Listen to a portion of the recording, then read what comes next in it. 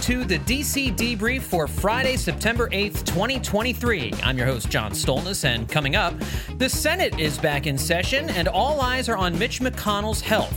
Wrangling over Ukraine funding, North Korea and Russia's partnership develop, Trump and the 14th Amendment, and we'll take a deep dive into our upcoming $2 trillion budget deficit with Mark Goldwein from the Committee for a Responsible Federal Budget. That's all coming up and more on this edition of the DC Debrief. But just a reminder, friends, we're a new podcast, so it helps us out a lot if you tell a friend or a family member about the DC Debrief. If this is something that you like and you think it might be something they'll like, you know, this is a podcast where we try to bring you the straight news every week with the latest of what's been going on in Washington, D.C., and we try to do it without any partisan filters or try to come at it from any kind of angle. This is a news dissemination show where we try to give you a little bit of a better understanding of the things going on in Washington and some of the news and issues that will really affect you. So if that's singing your song, if that's reading your mail, and you think that it's going to be good for somebody else to listen to, grab their phone and put the DC Debrief in their podcast app, whatever it is they happen to use, whether it's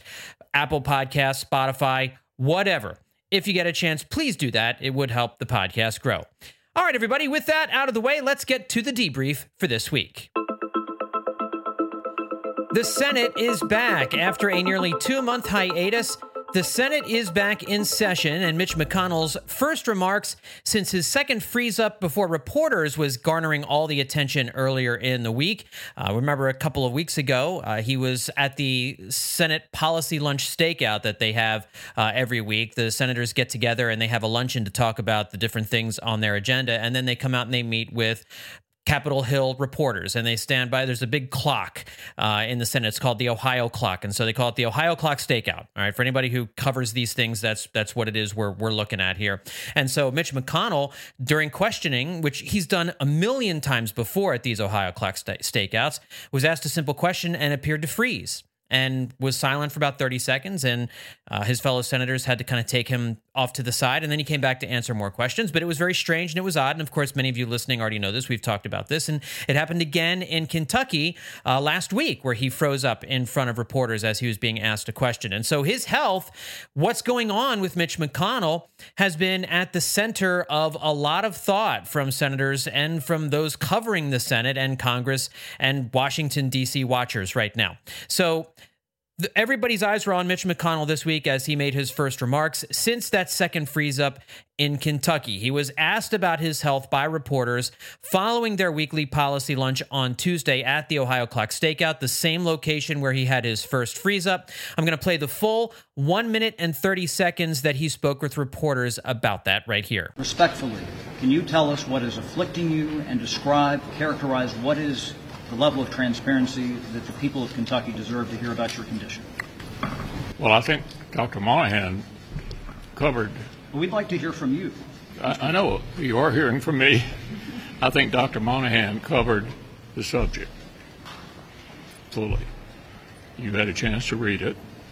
I don't have anything to add to it, and I think it should answer any reasonable question. But he ruled things in. He didn't rule things. He ruled things out. He didn't tell us what it might have been. Do you know what it is? You've had all these evaluations. What have doctors said is the precise medical reason for those two freeze-ups? What Dr. Monahan's report addressed was concerns people might have that some things that happened to me did happen. Well, they didn't. And really, I have nothing to add to that. I think he pretty well covered the subject. What do you say to those who are calling on you to step down? Do you have any plans to retire anytime soon? I have no announcements to make on that subject. But what do you say to those who are... I'm going to finish my term as leader, and I'm going to finish my Senate term. Thank you.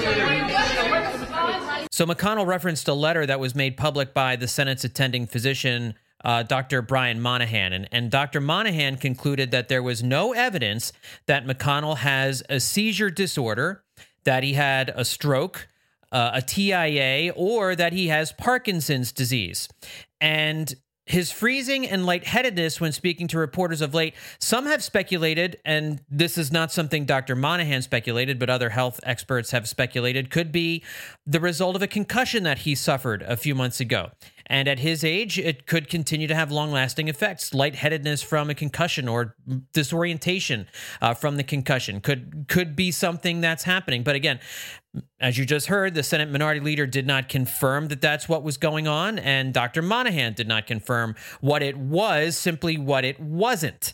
As for the Senate's priorities, outside of what Mitch McConnell's health situation might be, senators are working on passing a number of bipartisan minibus spending bills in the hopes of trying to stave off a government shutdown when the government runs out of money on September 30th. And the Senate is working with remarkable bipartisanship at the moment. It seems like everybody's kind of rowing in the same direction, a real kumbaya moment here among the senators.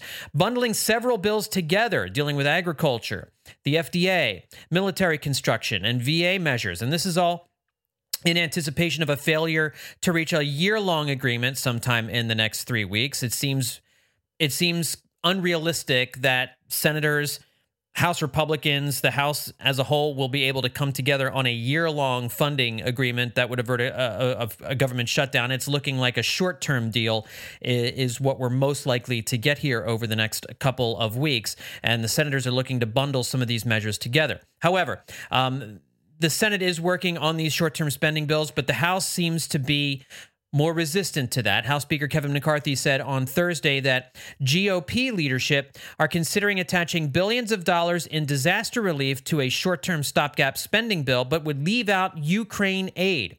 That's different from the supplemental spending bill that senators want, Schumer and McConnell. They've both publicly supported continuing to fund the war in Ukraine and natural disaster relief. The House Republicans do not want Ukraine funding to be a part of any supplemental. And so when Republicans in the Senate and in the House come together on this, they're going to have to try and figure something out there, even just to get this supplemental that the president wants. Senate leaders in both parties want to pass Biden's full $40 billion of supplemental spending, which again would go to the things we just mentioned, would go to Ukraine, would go to natural disaster relief and border security, and they're hoping to get that done by the end of the month. But there is a lot of wrangling left to be done, and that's going to be a lot of the conversation over these next few weeks, especially as the House gavels back into session next Tuesday. Can these two sides get together on a short-term government funding bill, say till November, that will avoid a government shutdown here at the end of the month? Can they kick the can down the road for a couple of months? Can they at least do that? Can they at least agree to kick the can down the road? Not come up with a budget, but at least kick the can down the road a little bit here. That's the first thing. And then this supplemental spending bill that would again go to Ukraine, border relief, and disaster relief, which again, with everything that's happened in Maui and with some of these severe storms, and we've got another nasty hurricane look like it's churning towards the United States next week, disaster relief funding could be even more of an urgent need. So all of these different things are going to be tackled here in the Senate and the House here over the next few weeks. Speaking of Ukraine, Blinken in Kyiv. Secretary of State Blinken made a surprise visit to Ukraine's capital this week to continue to show support to that embattled nation and to announce $1 billion in additional aid for Ukraine's defensive war effort. I'm here first and foremost to demonstrate our ongoing and determined support for Ukraine as it deals with this aggression. We've seen good progress in the counteroffensive, which is very heartening. We want to make sure that Ukraine has what it needs not only to succeed in the counteroffensive, but has what it needs for the long term to make sure that it has a strong deterrent, a strong defense capacity, so that in the future, aggressions like this don't happen again. And we're also determined to continue to work with our partners as they build and rebuild a strong economy, a strong democracy, all of which is necessary to ensure that Ukraine not only survives, but it thrives in the future. The visit comes on the heels of Russian missile attacks in Kyiv and an eastern Ukrainian town. The missile attack in this Ukrainian town targeted a busy pedestrian shopping street and killed 17 people, including a child. Romanian President Klaus Iohannis also said on Wednesday that fragments of what Could be a Russian drone were found on Romanian soil, and the Romanians are calling that a violation of their territory. So something to keep an eye on there. Romania is, of course, a NATO ally. White House National Security Advisor Jake Sullivan was asked about Congress's appetite for more Ukraine funding. The strong bipartisan support for Ukraine in the Congress, in both the House and the Senate, has been on evidence, has been on display, not just in the past votes for Ukraine funding, but in the current public statements of critical members of both parties in really important positions in the Senate, as well as key chairs of committees in the House. And so we believe that there is still, while there are some dissonant voices, a strong core on a bipartisan basis of support for ensuring that we continue to provide Ukraine with the support that it needs, because it's fundamentally in America's national interest to do so. Republican Senator Lindsey Graham criticized House Republicans who want to try and stop funding for Ukraine. He compared it to President Biden's botched withdrawal from Afghanistan, which House Republicans have been ripping the president for repeatedly since it happened. And he says, well, allowing Putin to get away with this is Afghanistan on steroids. So he's essentially saying if we don't fund Ukraine and give them the money they need to hold off Putin, it's going to be just as bad, if not worse, than what happened in Afghanistan a couple of years ago. And he wondered if any of those House GOP members had ever read a book on World War II. The Biden administration announced they are sending controversial depleted uranium munitions to Ukraine. What are these things and why are they controversial? Well, these depleted uranium munitions are armor-piercing rounds that can penetrate Russian tanks. The UK has already sent them some of these munitions, but this would be the first time the US has done this. Now, depleted uranium is a byproduct of uranium enrichment, and the US says it doesn't pose any active health threat, but opponents like the International Coalition to Ban Uranium Weapons, says there are dangerous health risks for the people who use it, such as cancer, just from touching or ingesting this depleted uranium dust. And of course, these munitions come just a few weeks after the United States also decided to sell controversial bunker buster bombs to Ukraine. So the United States it seems as though generating a little bit of controversy at the moment with some of the munitions they want to send to Ukraine, let alone the battle that's going to go on in the House and the Senate over sending money to Ukraine and continuing to fund their war effort. North Korea and Russia partnership. It sounds as though North Korean leader Kim Jong-un is getting ready to board the bullet train again, preparing to meet with Russian President Vladimir Putin as the two nations discuss a weapons sharing deal. CBN News' George Thomas has more. The last high-level meeting of this kind happened in April 2019 when North Korea's leader, who very rarely ventures outside his country, took an armored train from Pyongyang to visit Putin in the eastern Russian city of Vladivostok. Experts say the reclusive Kim Jong-un will likely take the same route later this month. I think that it comes at the time when Russia is increasingly globally isolated. According to new U.S. intelligence, a sanction-strapped Moscow is seeking to buy artillery shells, anti-tank missiles, and rockets from Pyongyang to replenish its stockpile diminished in its war against Ukraine. Russia is negotiating potential deals for significant quantities and multiple types of munitions from the DPRK to be used against Ukraine. There's talk that both countries might even hold joint war games. Former U.S. Army General and CIA Director David Petraeus warns the West needs to up its economic pressure against the Kremlin. Russia is obviously desperate for replacement munitions, replacement weapon systems, even microchips and everything else. And as a general comment, we are and should even be doing more to make sure that the export controls and various sanctions that have been imposed are enforced.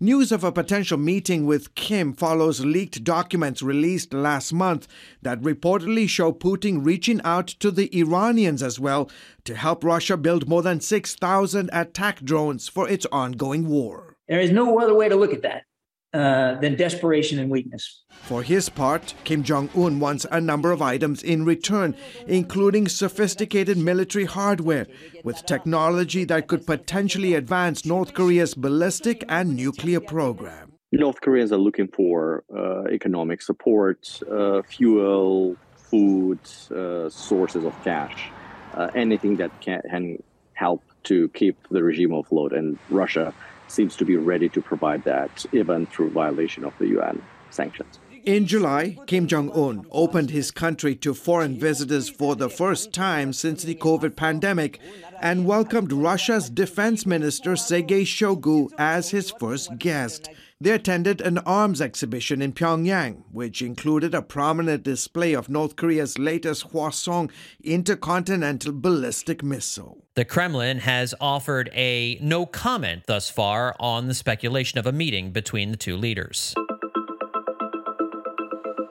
2024 latest. Well, this is a politics podcast, and so we would be remiss if we didn't catch you up on the latest news on the campaign trail. It's been kind of a slow week, actually, but especially now that we've passed Labor Day, this has traditionally been the unofficial start of the campaign season, so kind of interesting that it's been a little bit quiet. Vice President Mike Pence held a big speech this week where he talked about old school conservatism and the new populist style of republicanism and the merits of old school conservatism. Of course, guys like Vivek Ramaswamy and former President Donald Trump more towards the populist side of the party. And there's this growing divide. We talked to David Brody about it a couple weeks ago here on the podcast on the future direction of the Republican Party, the old school and the new school. CBN's Caitlin Burke gives us the lay of the land as the campaigns kick into gear. According to a recent Wall Street Journal poll, Trump leads the GOP field by more than 45 points, and he's the top choice for nearly 60% of Republican voters. But will he be on each state's ballot? A Washington-based watchdog group filed a lawsuit Wednesday seeking to bar the former president from the 2024 ballot in Colorado, citing a provision of the 14th Amendment. Meanwhile, Wednesday in New Hampshire, former Vice President Mike Pence predicted the 2024 election will determine the future of the Conservative Party, and called on fellow Republicans to reject the, quote, siren song of populism championed by Trump. Should the new populism of the right seize and guide our party, the Republican Party we've long known will cease to exist, and the fate of American freedom would be in doubt. On the Democrat side, President Joe Biden faces no real opposition, despite concerns about his age and performance. On CBS's Face the Nation, GOP presidential candidate Nikki Haley said anyone running for elected office over the age of 50 should have to take a mental competency test. We can't worry about Mitch McConnell being frozen at a podium. We can't have Joe Biden forget where he is.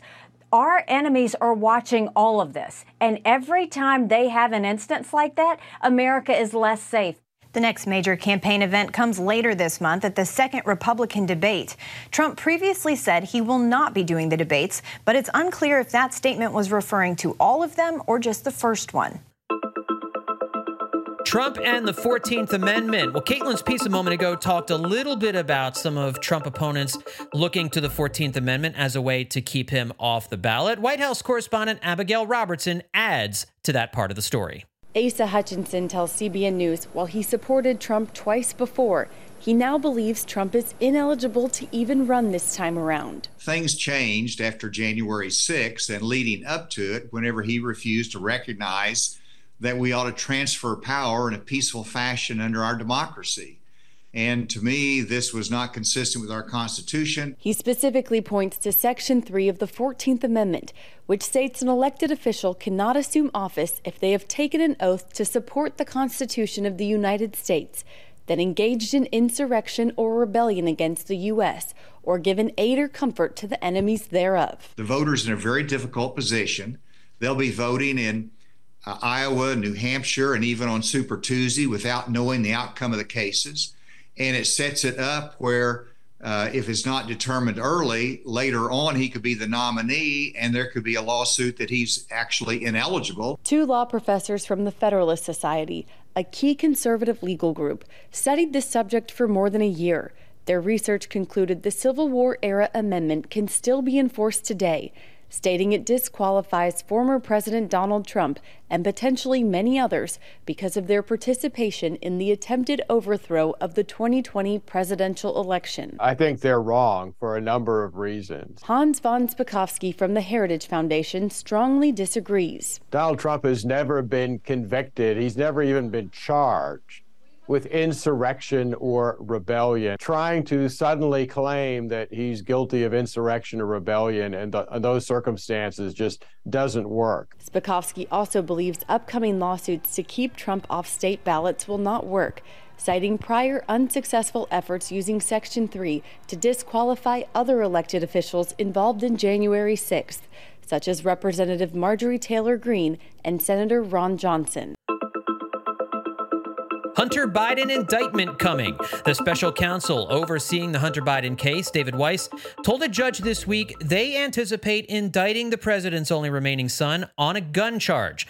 Prosecutors say Biden lied on a gun application form by saying no when he was asked if he had any alcohol or drug problems. At the time he filled out this form, it was 2018, he in fact did. The expected charges come after an original plea agreement collapsed back in July. Biden was expected to plead guilty in July to 2 misdemeanor tax counts of willful failure to pay federal income tax as part of a plea deal to avoid jail time on a felony gun charge. Proud Boys record jail sentence. Former head of the Proud Boys, Enrique Tarrio, was sentenced to 22 years in prison for his role in the January 6th plot to prevent Joe Biden from becoming president and keeping Donald Trump in power. This is the harshest sentence handed down for anyone charged with a crime for the attack on the Capitol that day. Prosecutors say as head of the Proud Boys, Tarrio planned and oversaw a coordinated effort to mount a physical and violent attack on the Capitol with the goal of preventing them from moving forward with the peaceful transfer of power. The 39-year-old was convicted in May of seditious conspiracy and some other crimes as well. Tarrio asked the judge for leniency and said January 6th was a, quote, national embarrassment, and he apologized to the police officers who defended the Capitol that day. Now, defenders of Tarrio argued that the prison sentence was far too harsh, seeing as how he was not at the Capitol on January 6th. But prosecutors, who had been seeking 33 years in prison for him, said he organized Proud Boys members who were among the first to breach the historic building and who temporarily prevented Congress from counting the Electoral College votes that certified the election. Tarrio at the trial argued that he was blamed for the riot after President Trump inflamed the mob. He was in Baltimore on the day of the attack, and he says he didn't direct anyone to assault police or destroy property, and his lawyers proposed a sentence of no more than 15 years. So the judge went over and beyond that number, but found a middle ground between the defense's number and what the prosecution wanted. Tarrio's 22-year sentence tops the 18-year sentences given to the founder of the Oath Keepers, Stuart Rhodes, and one-time Proud Boys leader Ethan Nordean for their roles in the January 6th riot. All right, that's your debrief, and now let's get into our deep dive for the week. We found out this week that the federal deficit, after a year in which it shrunk dramatically, is set to increase by $2 trillion next year. Joining me to talk about why this is happening and what could potentially be done to mitigate it is Mark Goldwein. He's the Senior Vice President and Senior Policy Director for the Committee for a Responsible Federal Budget. Mark, thank you for coming on the DC Debrief. How are you? I'm doing great. How are you? I'm doing real good, thank you. And this caught a lot of people by surprise, it seems, because generally speaking, when you have an economy that's growing, you don't see the deficit expand the way that it looks like it's going to next year. So can you kind of break this down for us and give us some idea of why this is happening? So prior to the pandemic, we were running $1 trillion a year deficits. And that was really high, frankly. But that was the normal. And then we had all the COVID relief, the unemployment, the checks, the PPP, remember it. And for a couple of years, we were running $3 trillion a year deficits. Last year, we came back down to $1 trillion. And what we thought was, well, this is back to normal. This is just back to our normal high deficits. But it turns out $2 trillion is the new normal. Last year's deficit of $1 trillion was kind of an aberration. We got it. It was only so low because we had very high capital gains realization, meaning people were selling a lot of stocks. We had big inflation, which actually boosts taxable income before the tax code catches up. And we had these other one-time factors. But this year, we're projecting deficits are about to be $2 trillion. And that's not mostly because of one-off things. That's mostly because $2 trillion, unfortunately, is the new normal. And that's a lot. And I think most people recognize that that's a lot. And most people recognize that's unsustainable. So if you're looking at last year really just kind of being the aberration and not the norm, then the $2 trillion number for next year is, generally speaking, from what it sounds like you're saying, what we can expect moving forward even after next year, unless something radically changes. That's right. So the $2 trillion is actually what it's going to be for this year, when this year is up. And then next year, maybe it'll be a little bit lower. Maybe it'll be 1.7 trillion or something like that. But I think we're going to be in roughly $2 trillion deficits for several years. And then if you look over the longer run, what we see is eventually deficits are going to start to really explode to 3 trillion, maybe even 4 trillion, particularly as Social Security and Medicare costs continue to rise. Our interest costs are growing. It's the fastest growing part of the budget. And tax revenue just isn't growing particularly quickly. It's falling way short of our spending. So obviously, whenever you're budgeting, and as someone, I budget, and one of the things you look at offense and defense, right? Offense is how much money can you bring in? How much money can you earn? And then the other is how much money can you save by reducing your spending? And so there's two sides to this. So let's talk about revenue income first. What are some ways that the government could generate more revenue, generate more income? I mean, taxes is obviously going to be the first thing that pops to mind, but it's exceedingly unpopular in the electorate, in an electorate that's dealing with inflation and with a House of Representatives that's dominated by Republicans right now. So how do they go about generating more revenue? So here's the reality. The United States is a relatively low tax country, and yet we keep passing more tax cuts. Now this is especially one party, but honestly, it's really both parties, keeps passing more and more tax cuts. And so one thing I think we could do as a starting point is stop renewing those tax cuts. So a huge number of those tax cuts actually expire at the end of 2025, the Tax Cuts and Jobs Act from 2017. In my opinion, some of those were really good policy that we should extend. Some of them were really bad policy that we should let expire. Some were okay policy that we could improve. But the first step would be don't extend that as is, because if we do, that's another $3.5 trillion added to the debt. Let's find ways to do smart extensions that don't lose us any revenue. Number two, we should look at tax breaks. We call these tax expenditures because we really do a lot of spending in the tax code. We subsidize all sorts of activities, whether it's healthcare or mortgages or education or buying bonds, and we don't always subsidize them very efficiently. And so there's so much room to cut these tax breaks in ways that would actually improve the choices that people make, stop distorting business behavior, stop inflating healthcare and housing costs. And I think that's the best place to go. Beyond that, we may need to look to either raise rates or to look at some kind of new tax, like maybe a carbon tax or a value-added tax. I don't think those are in the political cards for now, but if the situation gets bad enough, they may have to be. Right. And politically speaking, those are some of those, even the ending of those tax cuts. There's going to be conservatives, Republicans fighting tooth and nail to stop that from happening. And of course, they'll argue that the problem is spending. We need to cut spending. And that there's no doubt that has to be a part of any solution too. So from where you sit, what are some ways, some reasonable and ways that could actually happen in real life that we could actually cut some spending and in order to get the deficit under control? So we actually took a good first step this year when on a bipartisan basis we passed the Fiscal Responsibility Act, because that bill said that the appropriators can no longer spend whatever they want on the defense budget and on the core non-defense budget. They're capped. But those caps only last for 2 years. So we need to extend and build upon those caps to prevent the appropriator free-for-all. But the reality of the situation is what's driving our debt isn't defense spending. It's not government employees or welfare. It's health and retirement programs. And so what we really need to do is make Social Security solvent. Social Security is only 10 years from running out of money, from the trust fund running out of money. So we got to get those benefits and revenue in line. We can do that a little bit by people contributing more, but we should also look at adjusting the retirement age over time, slowing benefit growth for high earners, other things like that. And then we got to lower healthcare costs.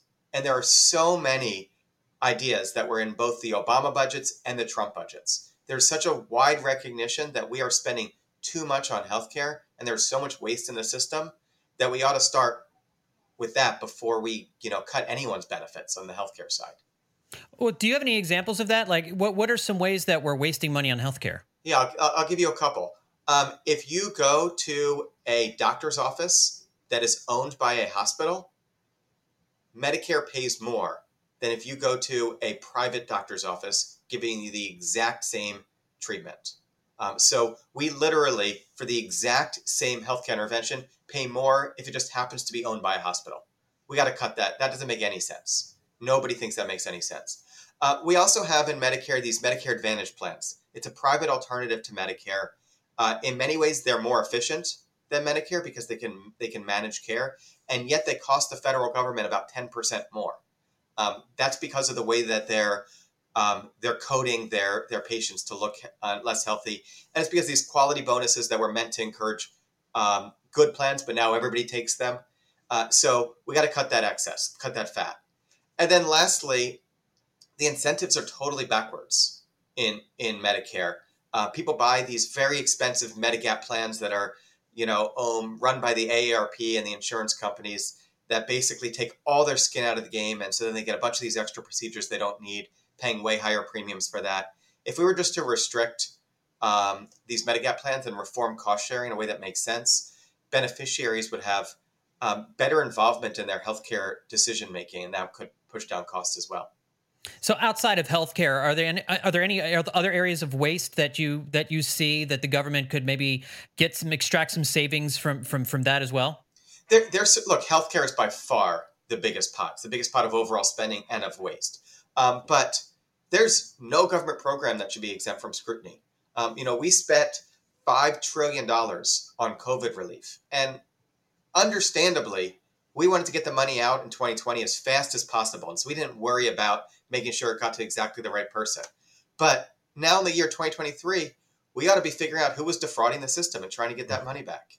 We ought to have coherent eligibility rules for unemployment and for food stamps and for Medicaid, where we're actually giving benefits to people that are supposed to get benefits. By the way, Medicaid also has another major problem, which is that states essentially cheat. The way that Medicaid works is it's jointly funded by the federal government and the states, but the states run it and they declare how much things cost. They have all sorts of tools they can use to basically inflate their cost to legally steal money from the federal government. We got to close those. We got to close those loopholes. The federal government should reimburse the states based on what they actually pay, not these make-believe numbers based on accounting tricks. Interesting. So it sounds, there certainly are ways to kind of bring this down. I guess now that we're looking at a potential government shutdown here at the end of September, though, do you think that this number will impact negotiations? Should it impact negotiations? Should it impact what legislators are talking about in terms of spending for the next fiscal year? So look, we got to keep the government lights on, right? It's the question of whether the government is running sustainably is a totally different one from whether we should shut it down, because a shutdown won't save any money. It's just going to create a lot of political hoopla. We're going to pay a bunch of federal workers to not work, right? And then we're going to reopen the government 3 weeks later. So it's actually going to cost us money because we're paying all these people not to work. It doesn't make any sense. Yeah. Now, on the flip side, politicians, since they don't follow the budget process, don't have many opportunities to really talk about debt issues. And so when there is one that comes up, like the need to fund the government, that's an opportunity to at least put this on the table.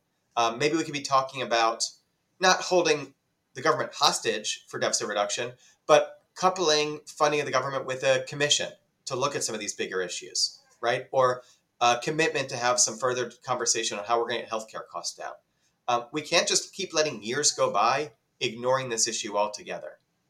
Well, this is a problem that does not have an easy political solution, and certainly the Committee for a Responsible Federal Budget is keeping us all educated and informed on the state of the deficit and what can be done to help bring it down.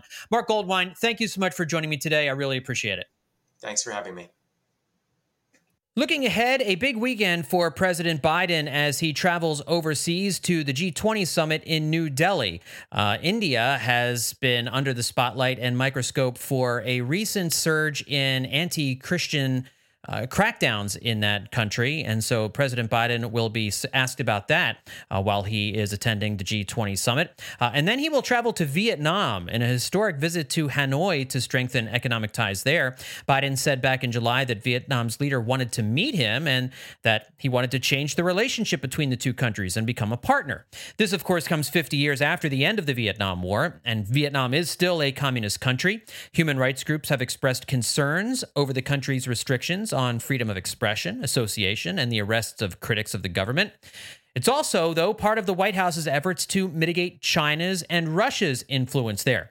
China's border is less than 60 miles from Hanoi, and China is Vietnam's biggest trading partner. So the United States seeking an inroad in Vietnam, not only to help our own economy, but maybe to take a swipe at China as well. And then, of course, later in the week, on Tuesday, the U.S. House of Representatives returns from their August recess. And on Wednesday, a major AI forum will be taking place, led by Senate Majority Leader Chuck Schumer. He's been talking about wanting to educate senators on artificial intelligence, and he's going to be bringing together some of the thought leaders in big tech. Among those attendees, you have SpaceX CEO Elon Musk, of course, now the owner of X, which used to be Twitter, Meta CEO Mark Zuckerberg, Google CEO Sundar Pichai, and former CEO Eric Schmidt, OpenAI CEO Sam Altman, NVIDIA CEO Jensen Huang, and Microsoft co-founder Bill Gates and CEO Satya Nadella.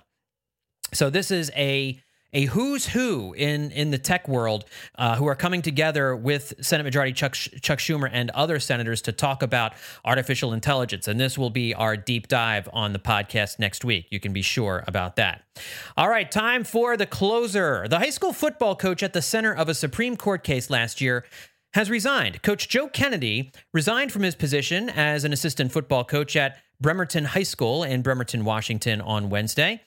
He cited multiple reasons, but most of them dealing with taking care of an ailing family member out of state. Kennedy had returned to the sidelines on Friday night after fighting an 8-year legal battle to publicly pray after football games. The Supreme Court ruled last year that he could exercise that right to pray. As CBN News reported, shortly after the game ended, Kennedy did stand at the 50-yard line at Bremerton Memorial Stadium, took a knee, and bowed his head in prayer. Our own David Brody went out there to visit Coach Kennedy for this game and has been all over this story. You can see David's story over at our website, cbnnews.com. And that will do it for this week's edition of the DC Debrief. Again, friends, please make sure to tell a friend or a family member about the podcast. And if you are listening to us on Apple Podcasts, leave us a 5-star rating and review the show. Let us know what you think.